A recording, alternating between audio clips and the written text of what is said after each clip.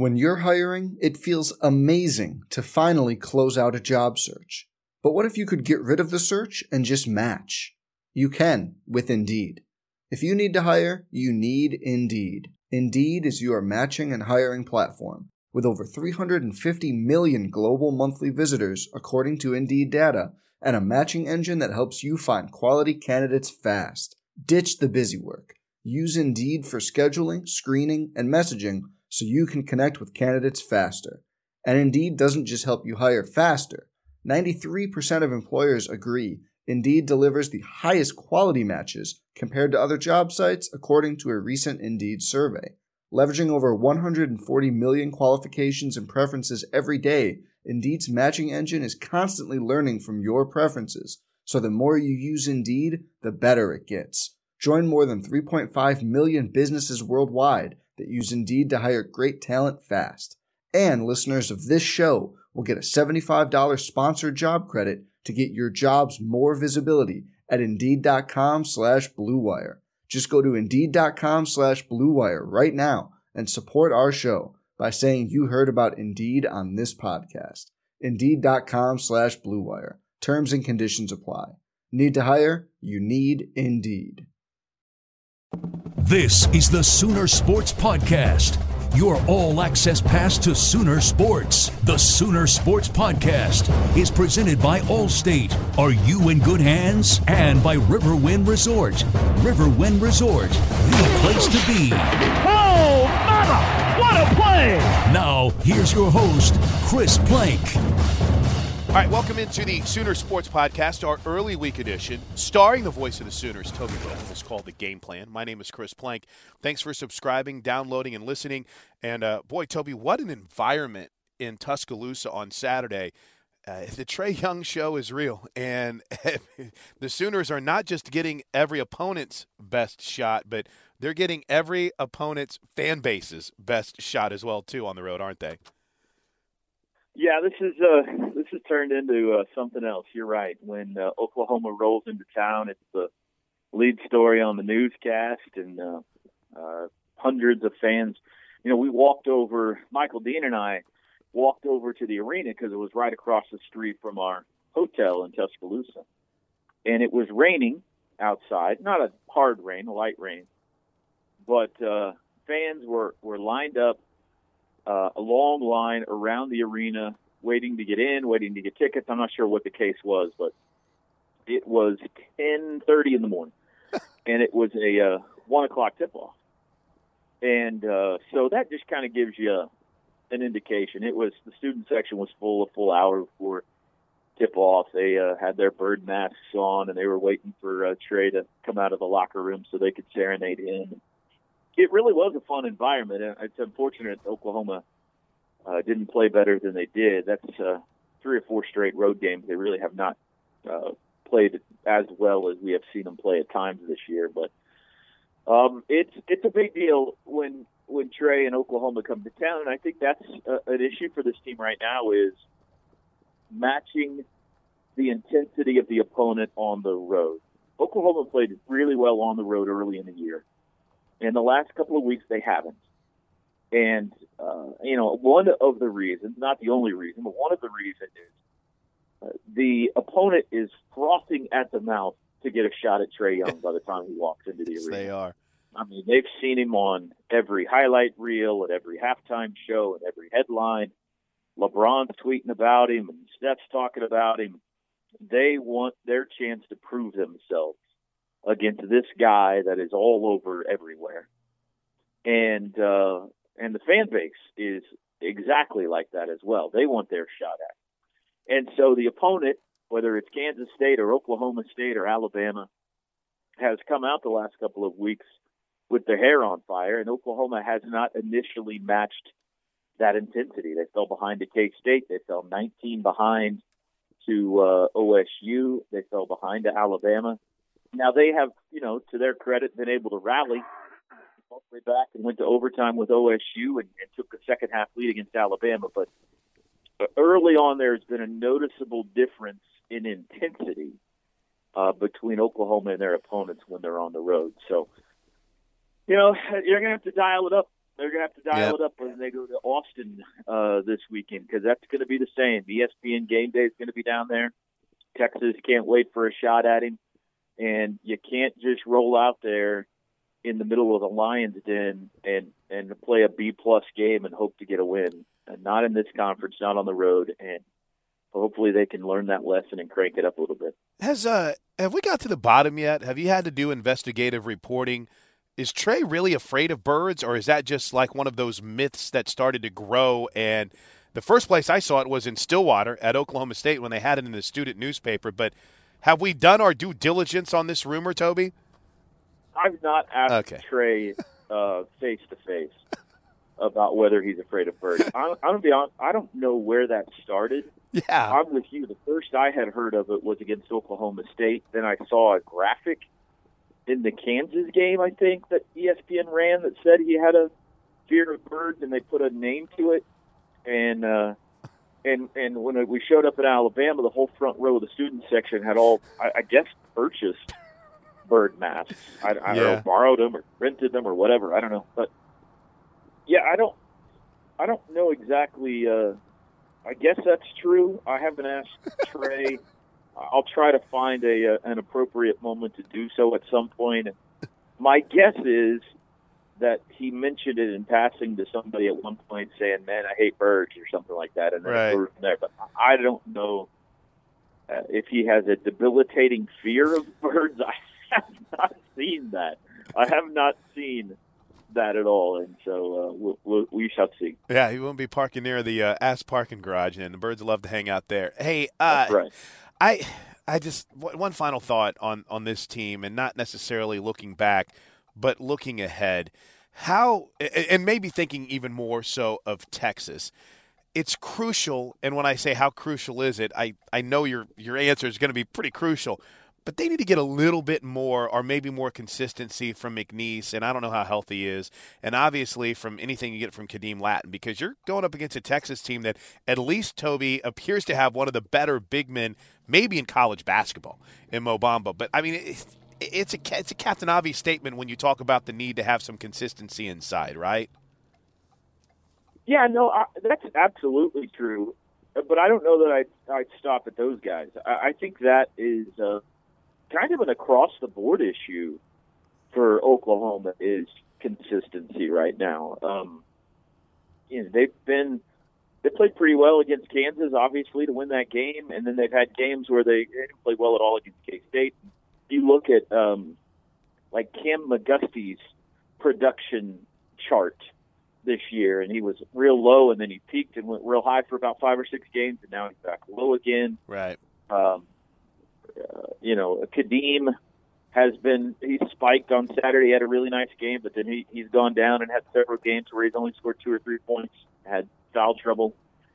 So I think that is a little bit of an issue. I mean, the good news is they're deep, and so they've got a lot of options, and more nights than not, they've been able to find 1 or 2 guys to go with Trae, and that's been enough to get the win. Either Brady's been hot, or Christian's hitting shots, or Kadeem's playing well, or Jamani comes off the bench. They've got enough guys, or Cam or Christian.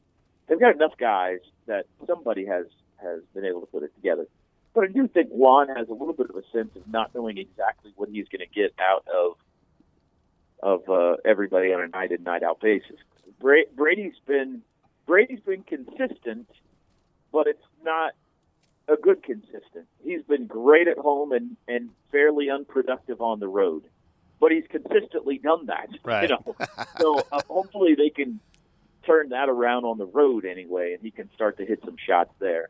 I would say one of the guys that's been the most consistent for them is Rashard Odoms. Yeah. It's not always scoring for him, but you can count on Rashard he's going to come ready for a fight. He's going to play really good defense, and he's going to get you, somewhere between 6 and 10 points in any game, but he's going to play hard, and his effort has not wavered all year. Trae's probably been the most consistent of everybody in point production and assist production. It's been pretty much in the same area all year long. It's peaked at times, and he's had really big games, but he hasn't had any really bad games. But, yeah, the Bigs, when they face Mo Bamba down in Texas, they're going to have their work cut out for him. Everybody is, just because he's such a great shot blocker that those little floaters that Trae likes to hit under the free throw line, you know, it's either not going to be there, he's going to have to arc him a little more because that guy's coming for the block. If you know it, though, I mean, you can game plan for a guy like that. Yeah. If you know a guy's going for the shot block every time, then you get in the lane and you pump fake and he comes flying out of his shoes and you dump down and you got to dunk. So Lon Kruger's pretty good about coaching his guys up. But that'll be a fun atmosphere.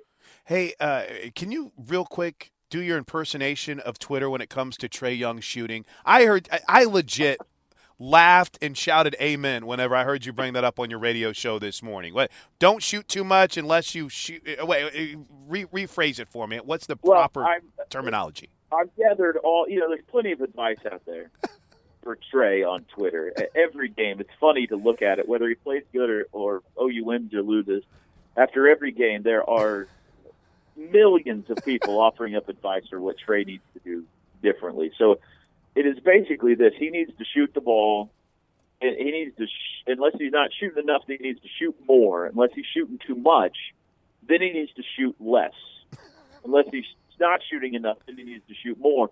But he also needs to distribute the ball more, but he got to make sure he passes it to only guys who are going to make shots. And if you pass it to guys who aren't going to make shots, then you need to shoot more. So it's pretty simple. Yeah. Pretty simple. So self-explanatory there. And again, you know, part of that is the fascination with the kid. Right? Everyone is – you still – Sure. I'm not trying to put him on a different level here. But, Toby, I don't remember ever watching SportsCenter where every shot is broke down like it is for Trae Young. Every move. It's almost like, who's the former Vodtech coach, Seth Greenberg? It's almost as if he's the personal X and O's expert for everything Trae Young, and Jason Williams as well, Jay Williams, I guess now. It's pretty phenomenal to see the type of coverage this kid's getting right now. He's the biggest star in college basketball. Period. In many years. Yep. Not just this year. In many years. And he doesn't play at Duke or North Carolina or Kentucky. He plays at Oklahoma. An example of that is there were 57 scouts, NBA scouts, at the basketball game Saturday. Oh my gosh. The most that Alabama has previously had, because I asked their media relations guy, obviously it's a big number. Have you had anything like this when Kentucky comes to town in recent years? And he said the previous most NBA scouts they've ever had at a game was 36. Wow. They had 57. Now, Colin Sexton's a reason for that as well, the Alabama point guard. Right. He's very highly thought of. But Trae's rocket ship to stardom is absolutely amazing. When the year started, he was not projected to be the Big 12 newcomer of the year. Malik Newman at Kansas was. Not that they didn't think Trae was good. Trae was supposed to make a difference on this team this year. But nobody had any idea that we were looking at anything close to this. And, it was all straight up as far as enthusiasm and love and wow. And then you went through that week where it was K-State and O-State, and they lost both those games. And the last couple of weeks have been very interesting to watch as he has started to get criticism, I think, because of all of the attention and coverage that some fans across the country have turned against him because it is so much. Right. Maybe it's a little bit too much. And so I think he is getting, for the first time probably in his life, he is getting some quote unquote haters. and it's not just unnamed, faceless Twitter followers. It's people on television. It's some college basketball analysts or whatever the case may be. And he's 19. And he's an extraordinary 19, but he's 19. And watching Lon Kruger try to guide him through this, emotionally as well as his basketball game and how he can best lead this team is very interesting. There's 6 weeks to go in the season, and it's not done. I mean, there's going to be more highs and lows as we go. They're going to win great games, and they're going to lose some heartbreakers, I'm sure, the rest of the way. And watching this young man handle it all is fascinating. One more example. I'm yapping on and on. No. I love it. You've seen every play. You've been there for just about every moment this year. I'm going to tell you something you're not going to believe. Okay. I have never interviewed Trae Young. What? Are you serious? I've never interviewed Trae Young. We got to fix that. I'm courtside, and after a basketball game, how it works is Kevin Henry goes up into the locker room, right, and will visit with the 2 or 3 biggest stars of the game, and they'll usually bring the 3rd or 4th biggest star down courtside to visit with me, as well as Lon Kruger. Freshmen don't usually meet with the media. It's pretty rare. On occasion, the freshmen will be good enough that they'll meet with the media. Trae Young has gone straight to the press conference every game this year. I mean, there's not at this point, it's not even a question. Right. If he plays terribly, he's got to go to the press conference because he's Trae Young. Right. So there has never been an occasion that I've had a chance to. Now we've talked. I mean, right. We've talked on road trips and we've sat, but it's pick a microphone in his face. It's never happened all year, and that's because he is such a flaming superstar that he's reached the point now, much like Buddy did his senior year, that it doesn't matter how he plays. He's got to go face the cameras. You know, he's got to go face the music. Yeah. So it's been interesting to watch. You know what? It's funny too that you mentioned that, because he came on Spotlight with us, and I got to do the interview. So even in a non-basketball setting, I ended up kind of interviewed him the other day on the sidelines of a women's basketball game for us. I think every sideline reporter in the country has. I've never interviewed the young man, and I'll tell you this: barring, I don't know when I will. To be honest with you, it won't happen on one of our pregame or postgame shows just because of the setup, but we'll see. I've interviewed him a couple of times now, and just to share another quick story about Trae, we went to practice on Thursday last week to work on some things for the podcast, and I talked to Brady, and it's in the podcast archives. And the first person we see is Trae when we walk in, and he's kind of off on the side, and I had my daughter, my 9-year-old, with me, and I shook his hand to say, "Hey, how you doing?" He's like, "What's up?" And he immediately started talking to my 9-year-old. He's in the middle of practice, Toby. How cool! And I think he was working over something with the great Alex Brown, and it's just that shows you how down to earth he is. And we started talking about church because we attend the same church, and it shows you that in the midst of all of this, and as you brought up, the hate from some and the euphoric praise that he does deserve, the kid's still pretty grounded, and at his core, he's still just a kid from Norman that's out here living his lifelong dream, playing for the Sooners. Yeah, he really is a nice young man, very polite, nice, quiet young man who has handled it well. You're right. If fans are at practice or shoot around, he'll go talk to them or take pictures, sign autographs. He's always extremely nice about that, and he's learning how to deal with all this. And I think Oklahoma's learning how to. Yeah. And Lon Kruger's learning how to deal with it too. And it's really good that we had Buddy a couple of years ago, because Buddy was not too far off from this. I mean, I don't know that the spotlight was as white hot with Buddy, but it was pretty hot. I mean, he was probably the most popular basketball player in America that year, and obviously won the Wooden Award. And so to have gone through that, I think has helped not just Lon and his coaching staff, but the media relations people, everyone at university. Ben Coldagelli, there would be a great podcast interview for you. Maybe you've already done it. No, Ben hates me. He's mad at me right now. Ben doesn't hate you. The number of media requests that he is flooded with on a daily basis for Trae is off the charts, and they've just got to pick and choose the ones that Trae wants to do, the ones that are beneficial for him or for the university, and 95% are no's now, just because of the volume of what's going on. So, and in the middle of all that, he's got teammates that aren't getting as much attention individually, but their team is, and you've got to massage that relationship and all that. And those players have parents, and it's a fascinating thing to see everybody go through. All right, Big Hoops Week. Obviously, game day is going to be in Austin. We got Baylor as well this week. So tons coming up. So it's only fitting that I would wrap this up with a football question, Toby, because at the tail end here, the game plan, if you missed Lincoln Riley's presser from Friday or Jessica's interviews with Bennie Wylie and Shane Beamer, we're going to tag that onto the end here of the podcast.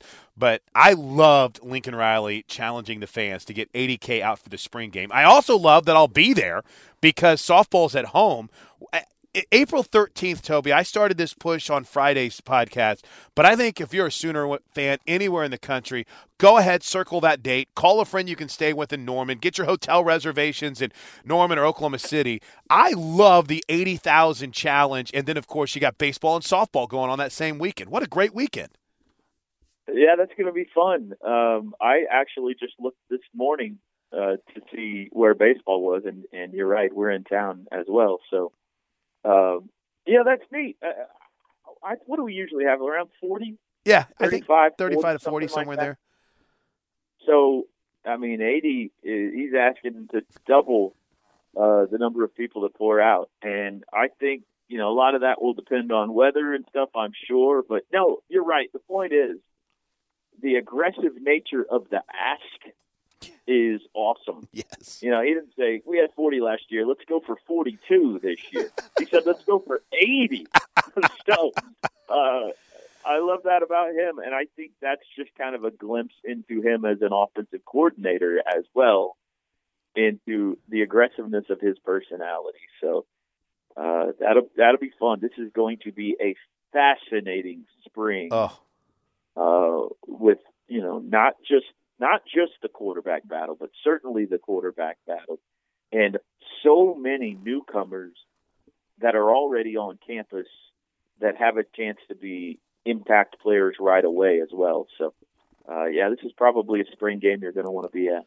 Great stuff as always, Toby. Have a fun week, and enjoy another. No spotlight for us this week. Seems kind of odd, but we'll go in depth with everything Sooner basketball related next week. We'll talk to you then, Toby. All right. See you, Plank.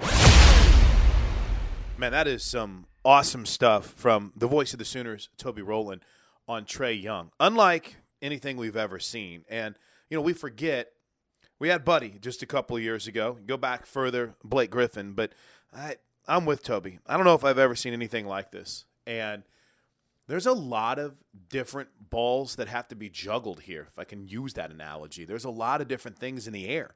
And for Lon Kruger, it's got to be challenging. For Trae to deal with it, it's got to be challenging. For his teammates, for Ben Coldigelli, it's got to be challenging. But I know this much. They're fun to watch. And even though it's been a rough little stretch, let's not forget that same team that played in the Final Four 2 years ago went through a rough stretch much later in the season. I think things are going to be okay. But unsung hero this year, and I know we talked about this a couple weeks ago with Kevin Henry, and maybe it's not getting the attention it deserves, but unsung hero, man, what a year for Christian James. Great bounce-back season for him. All right, so we segue from basketball to football. And on Friday, we told you about this on the Tailgate, the Sooner Sports Podcast Friday edition, that we would have Lincoln Riley and his two newest staff members on our Tuesday edition called The Game Plan. So here we go. Let's do it. With help from Jessica Cootie from Sooner Sports TV. Let's meet a man whose last name is all too familiar in the college coaching ranks. He is the assistant head coach for offense. He'll specialize in the tight ends and H-backs, and he'll help coach Jay Boulware with special teams. Jessica Cootie sat down with Shane Beamer. You're coming off working with a team that went to the national championship. You've been very successful in recruiting. Why was this the time and the good spot for you to come to Oklahoma and work with Lincoln Riley? Well, you're right. I was at a very great place in Georgia, and that's a tough place to leave. But, there's only one OU, and this is a program that speaks for itself.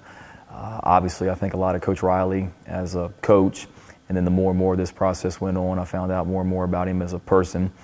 He and his wife, Caitlin, were unbelievable to my wife, Emily, and I throughout this process, and making her feel welcome, which is important as well. And just felt like it was a great opportunity for me from a career standpoint, but also from a personal standpoint. Every coach we talk to on the offensive side of the ball talk about how much fun it is to be in a room like scheming with Coach Riley. How excited are you to get into that part of it? Super. I was getting ready to play Oklahoma in the Rose Bowl.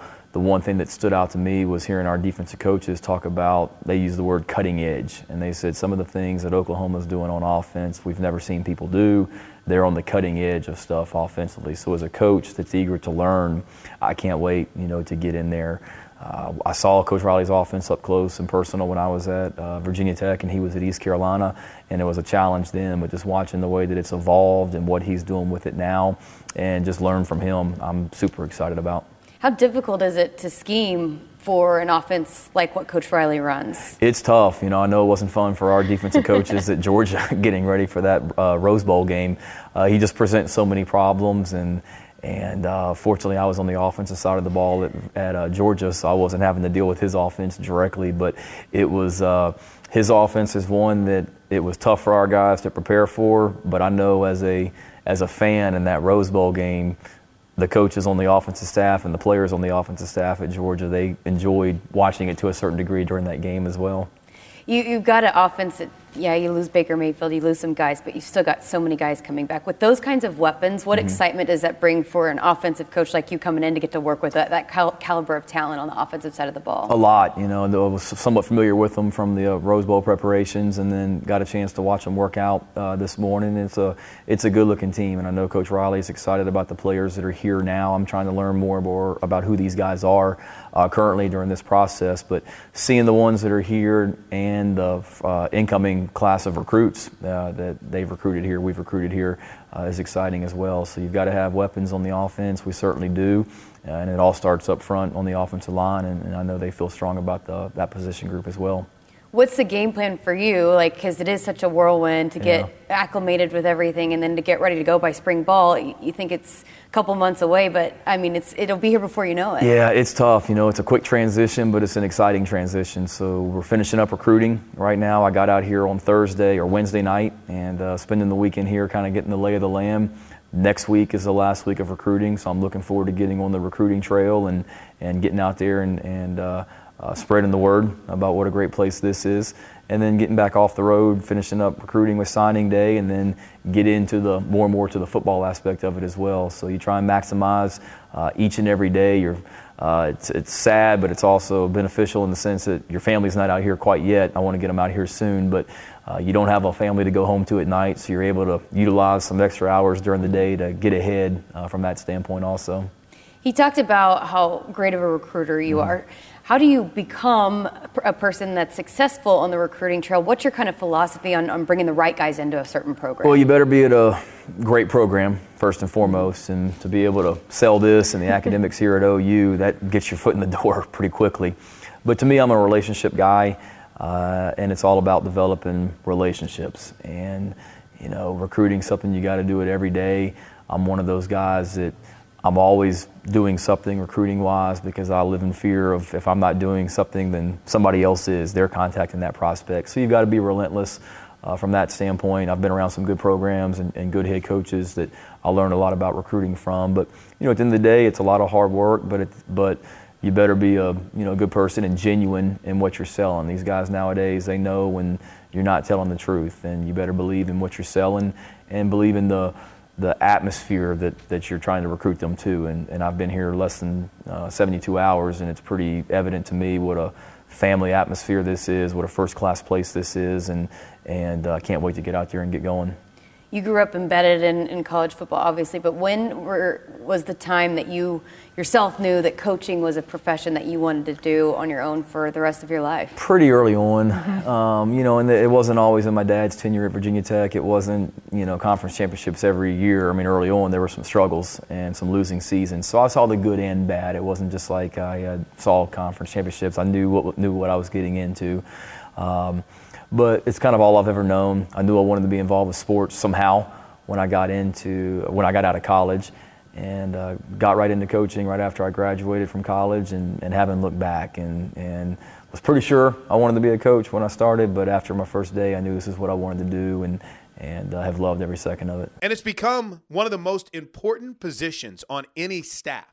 the strength and conditioning coach. And what a gem we had for so many years in Jerry Schmidt. Just an incredible guy. All of his former players just raving about what he meant to their career. Everything about the new director of sports performance for football, Bennie Wylie, has been of that same level. Positive influence, an incredible mind, and a very energetic personality. I think you'll agree with that as Jess sat down with Bennie Wylie. Lincoln talked a lot about how he's known you for so long, and then he's talked to you about anytime I get an opportunity, I want to bring you onto my staff. So when that call finally comes, what was that like for you, and how special was it to receive that call from him? Just to watch like Coach Wylie grow up. I literally have watched him grow up. The call is, of course, excitement. I'm so excited to come to Oklahoma. That's the first thing. But then you have this different, sense of pride. I'm so proud of him and just what he's done and what he's become and how fast he's done that. And so just you have two mixed emotions because he was one of my players. And then I watched him grow up as a young coach. And so you have, a few different emotions, mixed emotions. You have pride, but then, you're so jacked up, and excited to come to this town and, this university. The relationship between a strength coach and a head football coach, it's obviously an important relationship and balance. So how critical is that you guys know each other so well that you can kind of hit the ground running? He said it felt like you guys had never left each other, even though it's been 7 years. It's vital. It's trust. And that's why I felt incredible because all the calls that came in over the few years, I said, Coach, I'll go with you. But I'm not going with it. You don't leave your family. You don't leave the time with your family just for anyone. And so he knows, my family knows. There's time that I'm giving from my family to now, my new family. And so that trust factor is unbelievable. And he's got to trust me, and I've got to trust him. And he's got to know when I need him to go a little more, and he's got to say, do what you do. And then, I've got to also tell him, hey, Coach, we've got to be smart with him here, and just that in almost that unspoken time, on the field. I mean, I'm looking at him, he's looking at me, and he needs me to get everybody going. I mean, all those different things are so important, and I'm his extension. I'm his voice in the off season. I'm his voice in the spring when he can't be around. I'm all the coaches' voice when they can't be around. So that trust is a very important thing, and that connection is unique. And so when you work with someone like Coach Wylie, it's just incredible because you know who he is as a man, you know who he is as a coach. He talked a lot about your ability to build relationships with these guys and how you let them know how much you care about them. How do you balance that, but then also getting the best out of them when you have to get on them a little bit in that room? It is no different than being a parent. When you're a parent, there's tough love, and then there's love. But it's always love, I mean, there is tough love. There's stuff that we have to do. If you tell me these are your goals and you understand that we're playing in the last game of the year, then these are things that we have to do. There's no ifs, there's no ands, there's no buts, there's no wiggle room, period. End of sentence. However, there's love in there, There's times where, I've got to take care of you. I've got to back you down. I've got to get you in with Scott and Jim and make sure they're taking care of they're all those dynamics. But all of that comes with that relationship. If you know that I love you, that I'm going to do everything for you, that there's no corner that I'm going to cut, that I'm going to give you my very best day in and day out, then you know that when I ask you to do more, when I tell you that we are going to go again, and that wasn't good enough and we're going to go again, and it's 110 degrees and we're going to go again, that trust is built there, that bond is built there. And so that's where you hear relations. It's not we're hanging out and we're buddies, because it's not buddy at all. It's, this is a man that's trying to get me to perform at my best, but he also has my best interest also. This time of the year, how critical is this for the success of a football team in the fall? This is where it starts. This is your identity as a team. This is where you forge those leaders. This is when that maybe young leader, Kenneth, last year was a freshman and just played really great, but now we need you to play great and be vocal. So you're building those like leadership like characteristics. Trae, you were a young freshman, you played great, awesome, but now that's not enough. I need you to get a little stronger. I need you to get a little faster. I need you to continue to play great like you did, and I need you to make sure you teach all the young, like mid-year guys how to do it just like you did it. And so this is that time where you build your culture. This is where you take what all those coaches want from last season and say, hey, coach, I need this, I need that, I need this, I need that, and can you do this? And make sure they remember that and this. And so you're taking all that information and you're giving it to like your team. And so, this is where it starts. If you're not willing to pay the price today, you don't deserve to play in that last game. How did you prepare yourself to be able to hit the ground running when you didn't have a lot of time between when you got hired and then you got to start working out with these guys? You obviously know the team already. Did you go back and research the team? Do you already have workouts kind of in place? How did you kind of get your schedule in place to hit the ground running? A lot of prayer. No, this is, again, when as a strength coach, this is the time of the year. So you kind of start doing your homework, you start getting your workouts ready, you start getting everything kind of prepped just in case the call comes, and so you're ready to hit the ground. That's just how it is.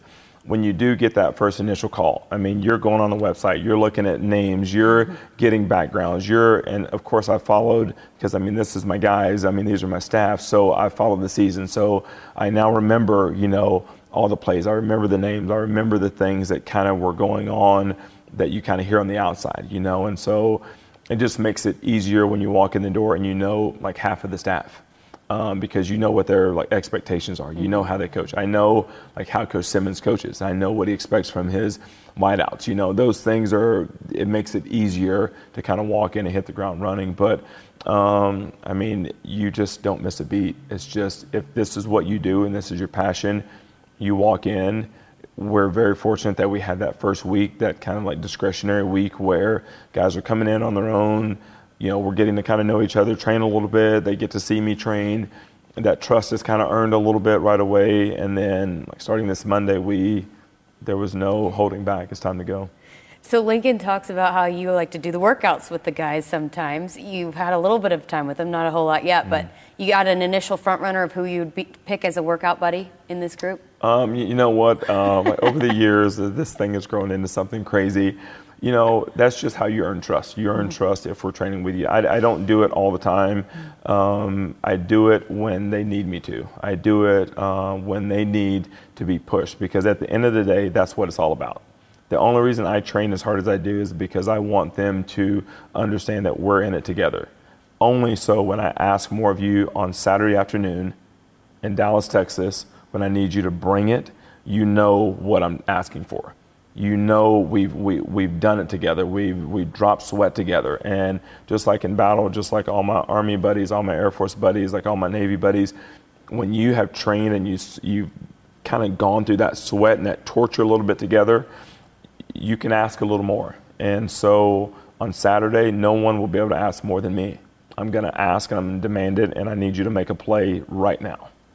So no player that you would pick early as a front runner to work out alongside you? Oh, there's so many. It would be unfair, but I like Kenneth a lot. Yeah. He's a great leader. He's a good young man. He does everything right, but there's so many of those guys. Trae's the same way. Caleb is the same way. There's so many of these guys. Alvarez, you could go all the way across the board and name 50 guys that you would say, yeah, I like that guy, I like that guy, I really like that guy, I like that guy. And that's why this program wins, is because there are good young men that do it right, that train hard, that understand it, that get it. And we wrap things up on the game plan by hearing from the boss, head coach Lincoln Riley, in kind of his State of the Sooners address, if you will, for January. I almost feel like you may need to do one of these a month, maybe take June and July off, but kind of cool just to hear from Coach Riley. Addresses a lot of issues, including the excitement of basically getting back to football. A different feel, this January, certainly. It feels more like spring recruiting than what it normally feels like, having so many of these guys wrapped up already, having really just a couple of spots, honestly, in this 18 class that we're recruiting to. So we've been spending, plenty of time there, but we've really been able to get a jump on our 2019 prospects and beyond. So I think our coaches, recruiting staff have really done a good job, again, of being prepared. It was something that we anticipated and feel like we've been very, very productive here over the last couple of weeks and got 1 week to go here on the road.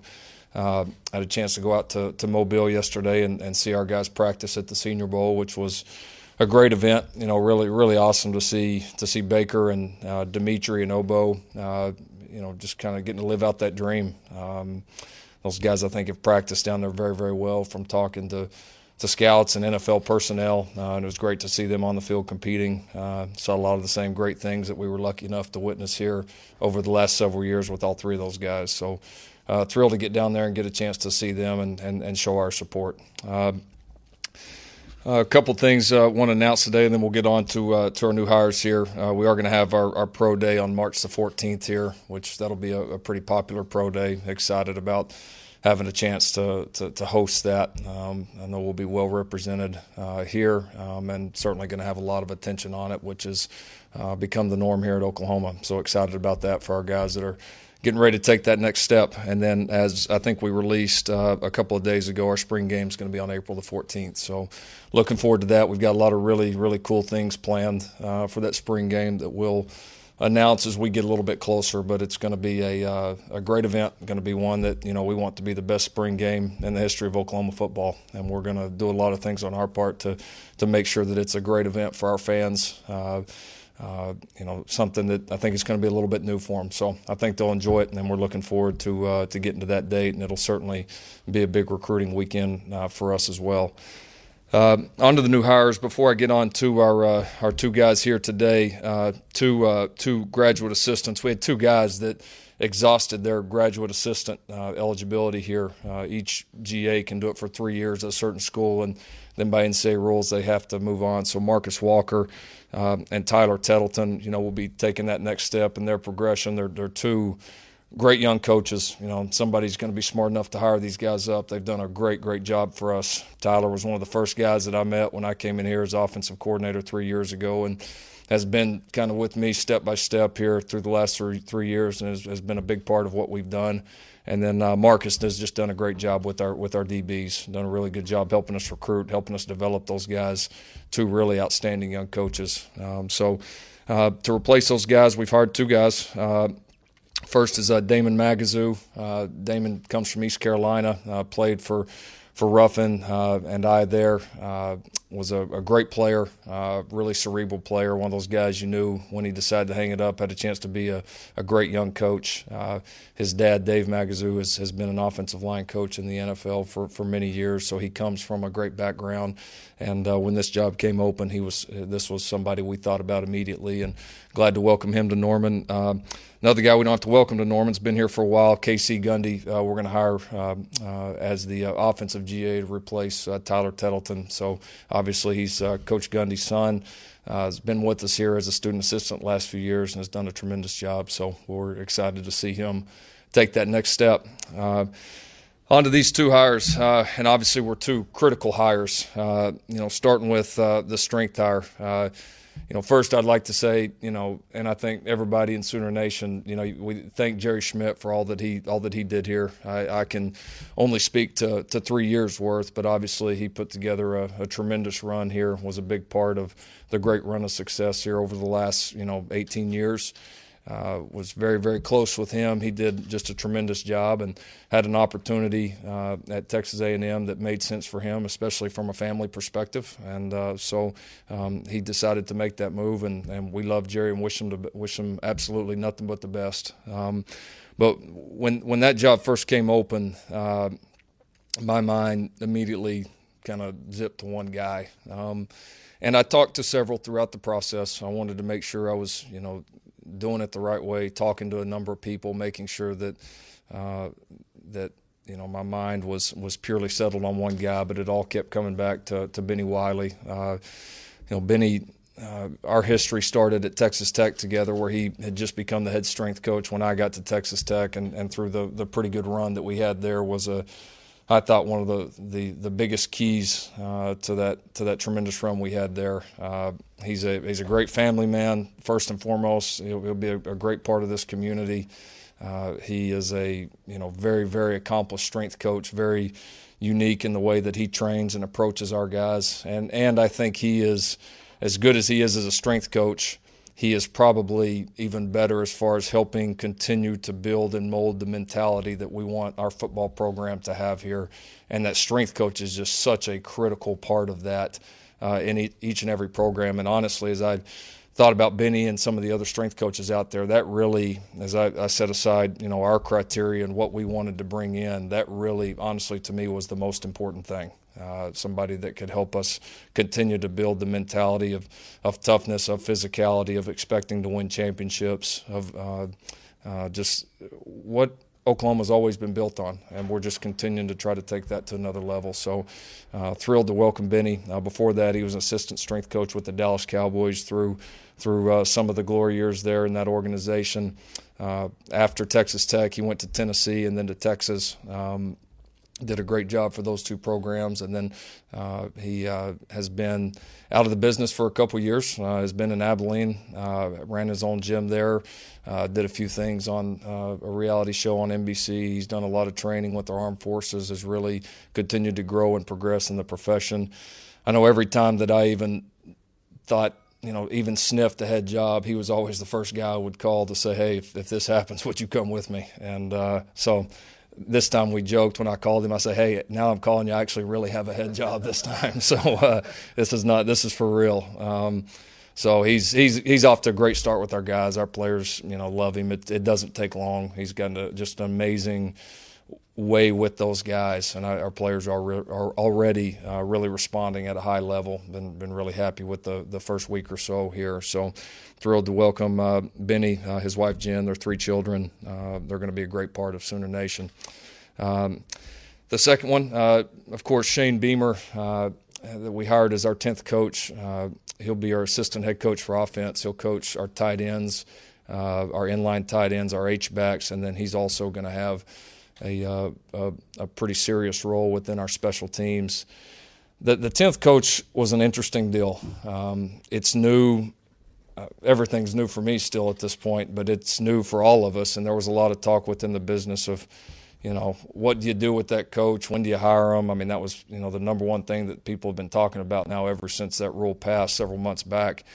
And the more I thought about it, my initial strategy was to be patient.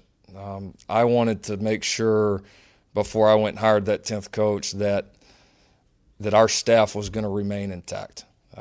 And I did not want to go rush into hiring a 10th coach and then maybe the staff shifts some way and then you wish maybe I would have done something else other with this position. So I was definitely patient with it. I really did not give it much thought throughout the season until after the Rose Bowl, and then once the dust settled from that, started to think more seriously about it and had a chance just to reflect on the year, reflect on our staff, the setup, and the only question for me was 2 things: who's the best person we could go hire, and then what makes the most sense for us staff-wise? Where are our biggest holes? Where are the areas that we can continue to improve, and where can I help our assistant coaches? And Shane is always a guy that has come into my mind, kind of like Bennie, when jobs that have come up that I would always have loved to hire, and lucky to be at a place here where we were able to to get him to come. Our relationship started when I was at East Carolina. We got a chance to know each other from playing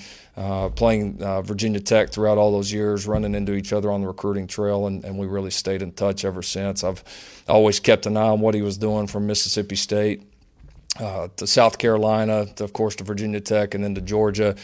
Been impressed with all the different positions this guy's coached. I mean, he's coached just about every position that there is and has done it at a high level.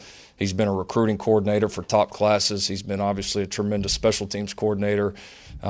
He's, again, a great family man, a great human being, and just felt very comfortable with bringing him to our staff.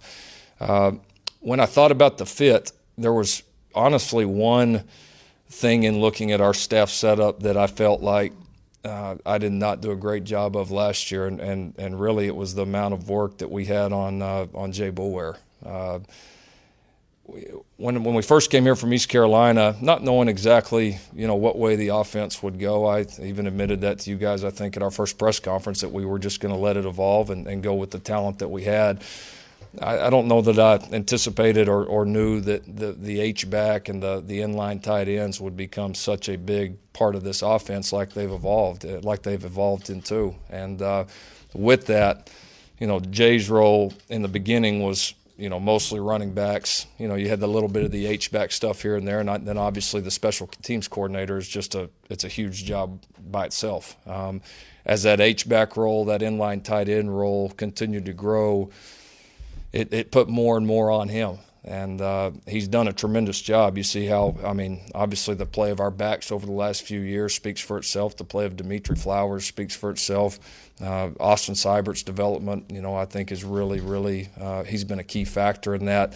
He's done a lot of things for our staff, recruited at a high level, but I felt like I needed to spread that out a little bit, and this hire is going to do that. Shane will coach our H-backs when he will be involved with coaching our tight ends. We will work through kind of how that pans out, but certainly we'll be involved with our tight ends, especially when they're in line in the traditional tight end alignment. And again, he's a guy that's been in a lot of great offenses. I think he's going to bring new, fresh ideas for us on the offensive side of the ball, continuing to evolve and find ways to get better there, which we've got plenty that we need to address. I think he's going to help us from a recruiting standpoint. The guy's been an elite recruiter for a long time. Again, like I said, has been a recruiting coordinator for several big-time staffs. And then he's going to certainly help us on special teams. He's going to take over some of that load from Jay. Those will be things that we'll work through here in the coming weeks as we get into spring ball, and we'll continue to evolve. But I don't think I could have found a more quality guy to bring here to Norman and add to our staff. So really, I'm thrilled with the two hires. I don't think they could have gone any better. They've been around our staff just a little bit here. Benny's been here obviously a couple weeks longer, but it feels like these two guys have been here for years now. They've really just meshed in well, which is a credit to those two guys. So thrilled to welcome all four of these new hires here to Norman, and like I said, very excited to finish up signing day here and then get ready to go make another run. So with that, we'll go questions. In terms of today's game, Lincoln, how important is the role between head coach and the strength and conditioning coach? Bob used to talk about that in the summer. You used to, I don't think he was kidding. He used to say, "Hey, I'm turning this over to Smitty for a while." What is it like in today's game? Well, the way the NCAA rules are set out, assistant or strength coaches can be around them so much more than we can, and can do so many more things. And they, I think, have a big part in just building the overall character and mentality of your team, as well as obviously training them and getting them to peak physical readiness. And so it's a critical role. It really is. And I think there's got to be a lot of trust. That was certainly a factor in wanting to hire Benny, was the trust that we built up, not through an interview process, but like I told Joe and them, I didn't need to interview him. I interviewed him for 7 or 8 years at Texas Tech. I got to see the guy in just about every situation that you can. So just already having that trust built up with him has been – it's been nice for me. I think he would say the same thing. It doesn't even feel like there really was a break between us working together. It feels like we're picking up right where we left off. Can you talk about kind of some of your assistant strength coaches, who you retain, and why does that kind of bridge the gap a little bit, bring you some continuity maybe with the change? Yeah, it does. It does. Right now, we're planning on, retaining four of the assistants. Sam Coad ended up going with Benny to Texas A&M, so we've got one. With Jerry to Texas A&M. So we have one assistant strength job open that we're, I think, starting to zero in as far as the guy that we feel comfortable in hiring. So I think we'll get that done here pretty quickly. But it's certainly helped. We have a guy like Scott Kolock who's been here for a long time, been such a tremendous member, and was very, very loyal, to stay here when he's had a lot of opportunities. And he, along with the rest of our assistants, have really hit it off with Bennie. So, they're off to a great start. I think it's helped. I think Bennie would say that it's really helped him get to know the kids here right in the beginning. What kinds of new things will be expected as part of what he brings? Well, we want Bennie to put his own stamp on it. What he does is very, very good, and I think it's like bringing in a new offense or a new defense or this and that. You want to adapt it to the players that you have here and what we need as a program. And Bennie's and his staff are going to be able to do that, but you want him to be himself, and you want him to put his own spin on it too. And like I said, me having seen him do that for many, many years, I am very comfortable with, the direction that we're going to go there. Again, the things that he's going to bring to this team and this program, and I think it's going to be a huge benefit. Lincoln, you said you didn't want to hire a 10th assistant until you knew your other 9 were coming back. So does that mean you're sure all the other 9 are coming back for next season? I think we're pretty settled. Now, you never – in this business, somebody can call in June. There's nothing's ever 100%, but I feel pretty confident right now that the group that we have will be the same group that we have starting the season next year.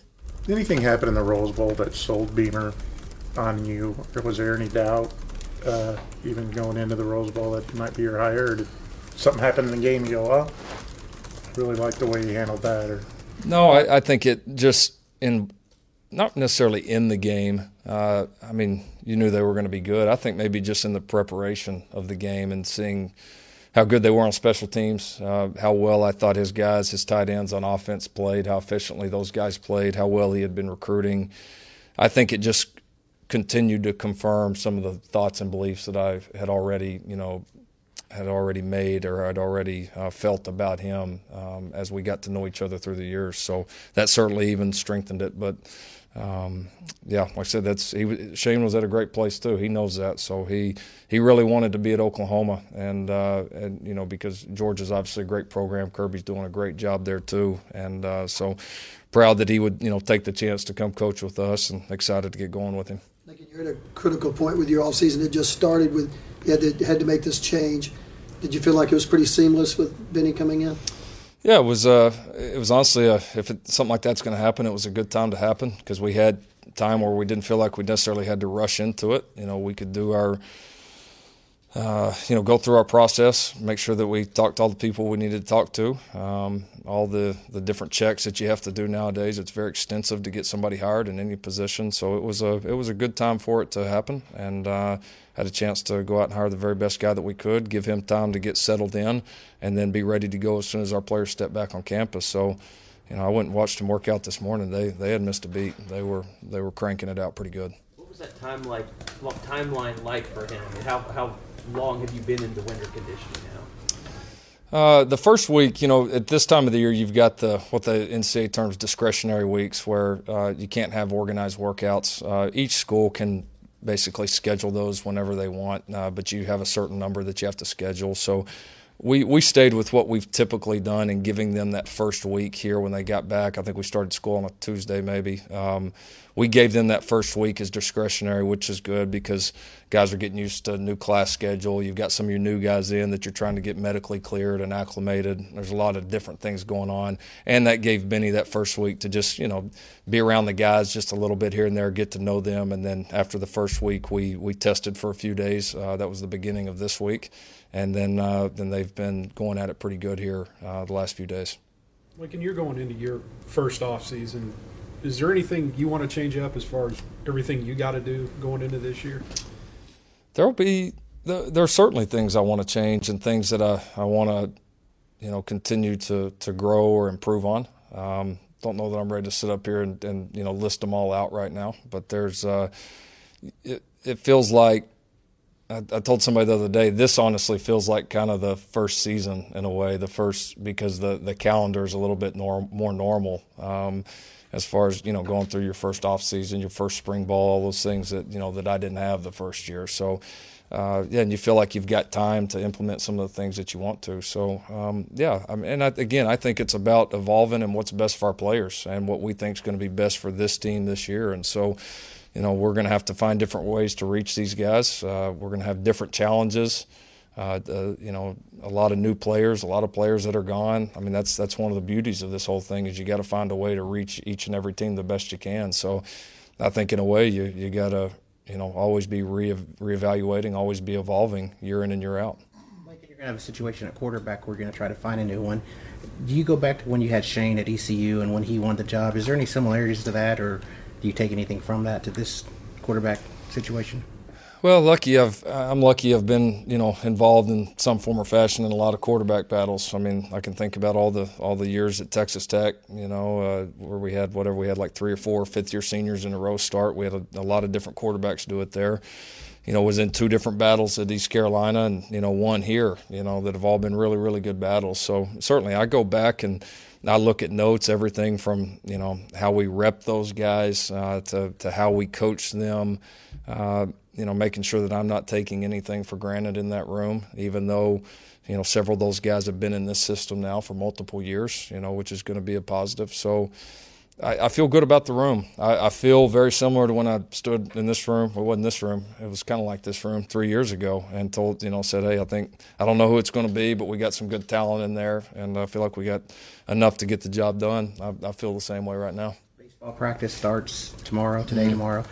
Just your interaction with Skip. I talked to Skip last week. He said you guys got a good plan, right, but it's going to be a lot of asked of Kyler this spring. It is. I think we've even got a better plan than we did last year. And Pete was great to work with last year, but I think honestly I was able, to go back after the fact and say these are some of the things that I thought we did that were good, and maybe here's a few of the things that we need to adjust. And most of the adjustments, honestly, will probably be in this time in the off season, making sure that we're getting the work that Kyler needs, but also not overloading him at times, because there's a lot to be done when you look at both schedules. So I think we got a little bit better feel for that right now. I think we've got put together a great plan. Coach Wylie has been working with the rest of our strength coaches, both in football and on the baseball side of things, to make sure that we're perfectly in sync. We've got a pretty good plan for spring ball and also to accommodate his baseball games as well.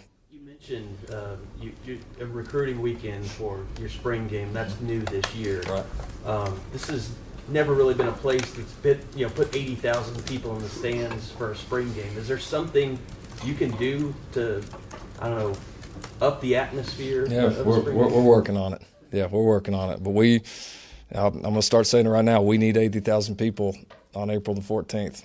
We need you there. Recruiting is shifting, and you either get out in front of it or you fall behind. And so we're doing everything in our power, our administration. Joe, Larry, all our group and administration has been great about new ideas and ways that we can continue to push the effort from our end, and we're going to ask the same of our fan base. Lincoln, how do you feel about your running back room? Obviously losing Abdul, but still a lot of quality players there. Yeah, probably feel better about it going into this year than we did last, just because of the experience. Obviously, Rodney, Trey Sermon, Marcellus, they got a lot of time. They got carries, they got opportunities on special teams. I think we're certainly a much more experienced room, and then excited, of course, to add 2 guys that feel like they're new. TJ Pledger, of course, is new, and then Kennedy Brooks kind of feels like he's new because he was out the whole offseason or the whole season with shoulder surgery. So he's back in full speed and participating in our in all of our off-season drills. So yeah, it's an exciting room. It'll be fun to see what those young guys can do, and then also continue to see what the guys that have played continue to improve on.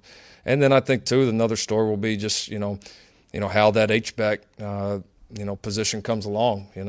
No pressure, Shane. A couple new guys obviously in there. Dimitri was just such a steady player for us the last 3 years. I mean, we said it over and over here how valuable he was. So, how that position continues to evolve, I think will be key to that whole to our whole offense. How many practices are you going to have before spring break? Are you going to split it up like? We're planning on splitting it up and doing either 2 or 3 before spring break, getting those couple of days where we can't be in pads out of the way, and then coming back after and finishing up. What kind of impact already has Brendan Bradley Hiles made for you guys? Yeah, Buki's been good. He's he, like all these freshmen, he's getting his introduction into college football right now. Not the most glamorous part of it right now, but he's done a good job with our players. I know done a good job so far with Bennie and his group in the weight room. So, yeah, only a few days in, but he's a guy that is going to have a chance to make an impact. There's no doubt, and he's a worker. Really, that whole group is. It's for the midterm group of guys and again, it's early, but they have it's a pretty mature group. They seem pretty set on coming in and making an impact and being willing to put the work in. So it'll be interesting to see how they evolve, and we'll be excited to get through this offseason with them, and then certainly to see those guys in spring ball. A lot was made last year of the freshman group that came in and their instant leadership. Is that group, this new group, showing that same kind of initiative and magnetism as last year's group? Yeah, no, I think they definitely are. I think it's got a chance to be just as good. That group last year really just came in and really pushed the issue, pushed older guys. A lot of them ended up beating older guys out. Just made us a more complete team, a more competitive team, and we need the same thing out of this group. We've got, different holes, different areas, guys in at different positions that are going to have great opportunities, and for us to make a run like we did, we'll need this group to be very good. Do you feel like with these new hires, it's a chance for you to put more of your own stamp on the staff because you took over so late last season? I don't know. They say about putting your own stamp on it. I don't think of it that way, honestly. I mean, it's not about me. It's just about finding the best guys that we can for Oklahoma and thinking about this year and then obviously the coming years too. Hopefully we can keep these guys around here for a long time. And but when I looked at the areas that we either had a coach leave or that became available, it was just who are the very best people we could get that can make the biggest difference in our program, and who are people that I trust. And that's how we got to Shane and to Bennie. And so, yeah, nothing for me. I just think it's going to be the best for Oklahoma football. I know you weren't super optimistic about Matt Romar's 6th year. Have you guys had any update on that? Yeah, I think his his career will be over here. Yeah, it was just wasn't in the cards. Wasn't something that per NCAA rules it was going to work out. You mentioned how big the spring game is going to be in recruiting. Home games have always sold really well for you guys in recruiting, but how much are you looking at trying to get all these guys into the spring you can? Well, it'll be important, and we are. We're gonna push to have a lot of players there. First and foremost, they get a chance to see our home game atmosphere, which is second to none. And if some of these guys aren't going to be able to come to a true game during the fall, this is the next best thing, and they need to see it. They need to feel the energy, the passion, the history, the tradition that we have here at Oklahoma. They need to feel our very best, and so we're certainly targeting that date. There are other dates that you can use, but that will certainly be our biggest weekend without a doubt. Were you guys surprised Devontae declared early, and how much, even in 2018, will that defensive line spot be important in terms of recruiting? Oh, I don't know if I'd use the word surprised. That's what he and his family, felt were best. So, yeah, it's you just continue to evolve. It's no different than a guy getting hurt the first day of spring practice. That's part of it, and that's part of why we've really, made recruiting, defensively, especially that defensive line, a big priority. That was a big part of the reason that, that we hired Ruffin. That was a big part of the reason, even 2 years ago when Bob hired Calvin, was the potential to have some long-term guys there, guys that could really establish themselves. And they're, like I said, with the class that we're bringing in this year and the start that we're off into in the coming years on the defensive front, I think that's starting to come to fruition. I mean, that's, we want to get the next, Gerald McCoys and Tommy Harris's and all those guys. Our goal is to get that defensive line back to that caliber. I mean, there's some of the greatest D linemen to ever play the game that have done it here, and so we need to do it again. You mentioned Kennedy. Could you give an update on Levi Draper? Very similar situation. Surgeries were about the same time. We're very similar repairs. So got through the season, rehabbed, and he's full go with Bennie and his staff. Were you surprised, or did you see it coming that Adams was going to leave? I saw it coming a little bit. That room. When you got three different guys that rush for 140 yards in a game, and he kind of ended up as towards the end of the season being our third back, and he was like second or third in the country in yards per carry. I mean, you get it, and Abdul did it the right way. I mean, it was, we wanted that. We wanted him to stay, and I think in large part he loved Oklahoma, but he, wanted to jump in somewhere to get a better opportunity. And I can't fault the kid at all. He gave us everything he had here. He was a great teammate throughout it all, which really that whole room was, which can be difficult when the lineups are changing, but guys are continuing to produce. It was a tough balance, and I thought that group really did a great job of handling it, Abdul included. So, no, it didn't surprise me that he did, and like I said, I love the kid to death. I wish him the best. Thoughts on Joe, college football playoff selection committee? Yeah, I was excited for him. I think it's something that he's excited about too, and I think it's great to continue to have Big 12 representation. And I don't think I think it was a pretty obvious choice with all Joe's accomplished. Being on the basketball committee, obviously all that he's done here. So I thought it was a great choice by them, and he'll do a tremendous job. So there you have it. Another action-packed edition of the Sooner Sports Podcast. Thanks to Toby Rowland. Thanks to Jess for hooking us up with Shane Beamer and Bennie Wylie, and, of course, Lincoln Riley. Hey, as always, we love to hear from you. And you have spoken. We are working as we speak to potentially have Zach Heffley on the podcast here soon. He is the guy responsible for all the cool videos that we saw this year throughout the season. So we're working on that. Got a chance to talk to Eric Stryker a little bit last week. We may drop that next Tuesday on the podcast. And as always, your feedback is necessary. So hit us up at OU on the air. You can find our personal accounts. Toby is at TROOU. I'm at Plank Show. Also, special shout out to our sponsors, Allstate and the Riverwind Resort. And then a special shout out to you for downloading, listening, subscribing, and sharing the Sooner Sports Podcast. Hey, don't forget, on this Wednesday's edition of the Sooner Sports Podcast with Jessica Cootie and Meg McDonald, they talk about the breast cancer awareness, the Play for K event, which is coming up for the OU women's basketball team this weekend. Emotional interview with Jan Ross and the head basketball coach for Oklahoma, Sherry Cole. That's coming up Wednesday. And then on Friday, we'll get to know Anna Anusa as one of the hottest names in women's college basketball right now, takes center stage on the Sooner Sports Podcast in our Oklahoma Farm Bureau Born Sooner Bred feature. That's all coming up this week. Have a great start to your week. Let's hope we can pick up a couple more dubs on the basketball court. And until then, Boomer Sooner, everybody. This has been the Sooner Sports Podcast. Make sure to get all the latest episodes online right now at Soonersports.tv/podcast. And make sure to follow us on Twitter at OU on the Air.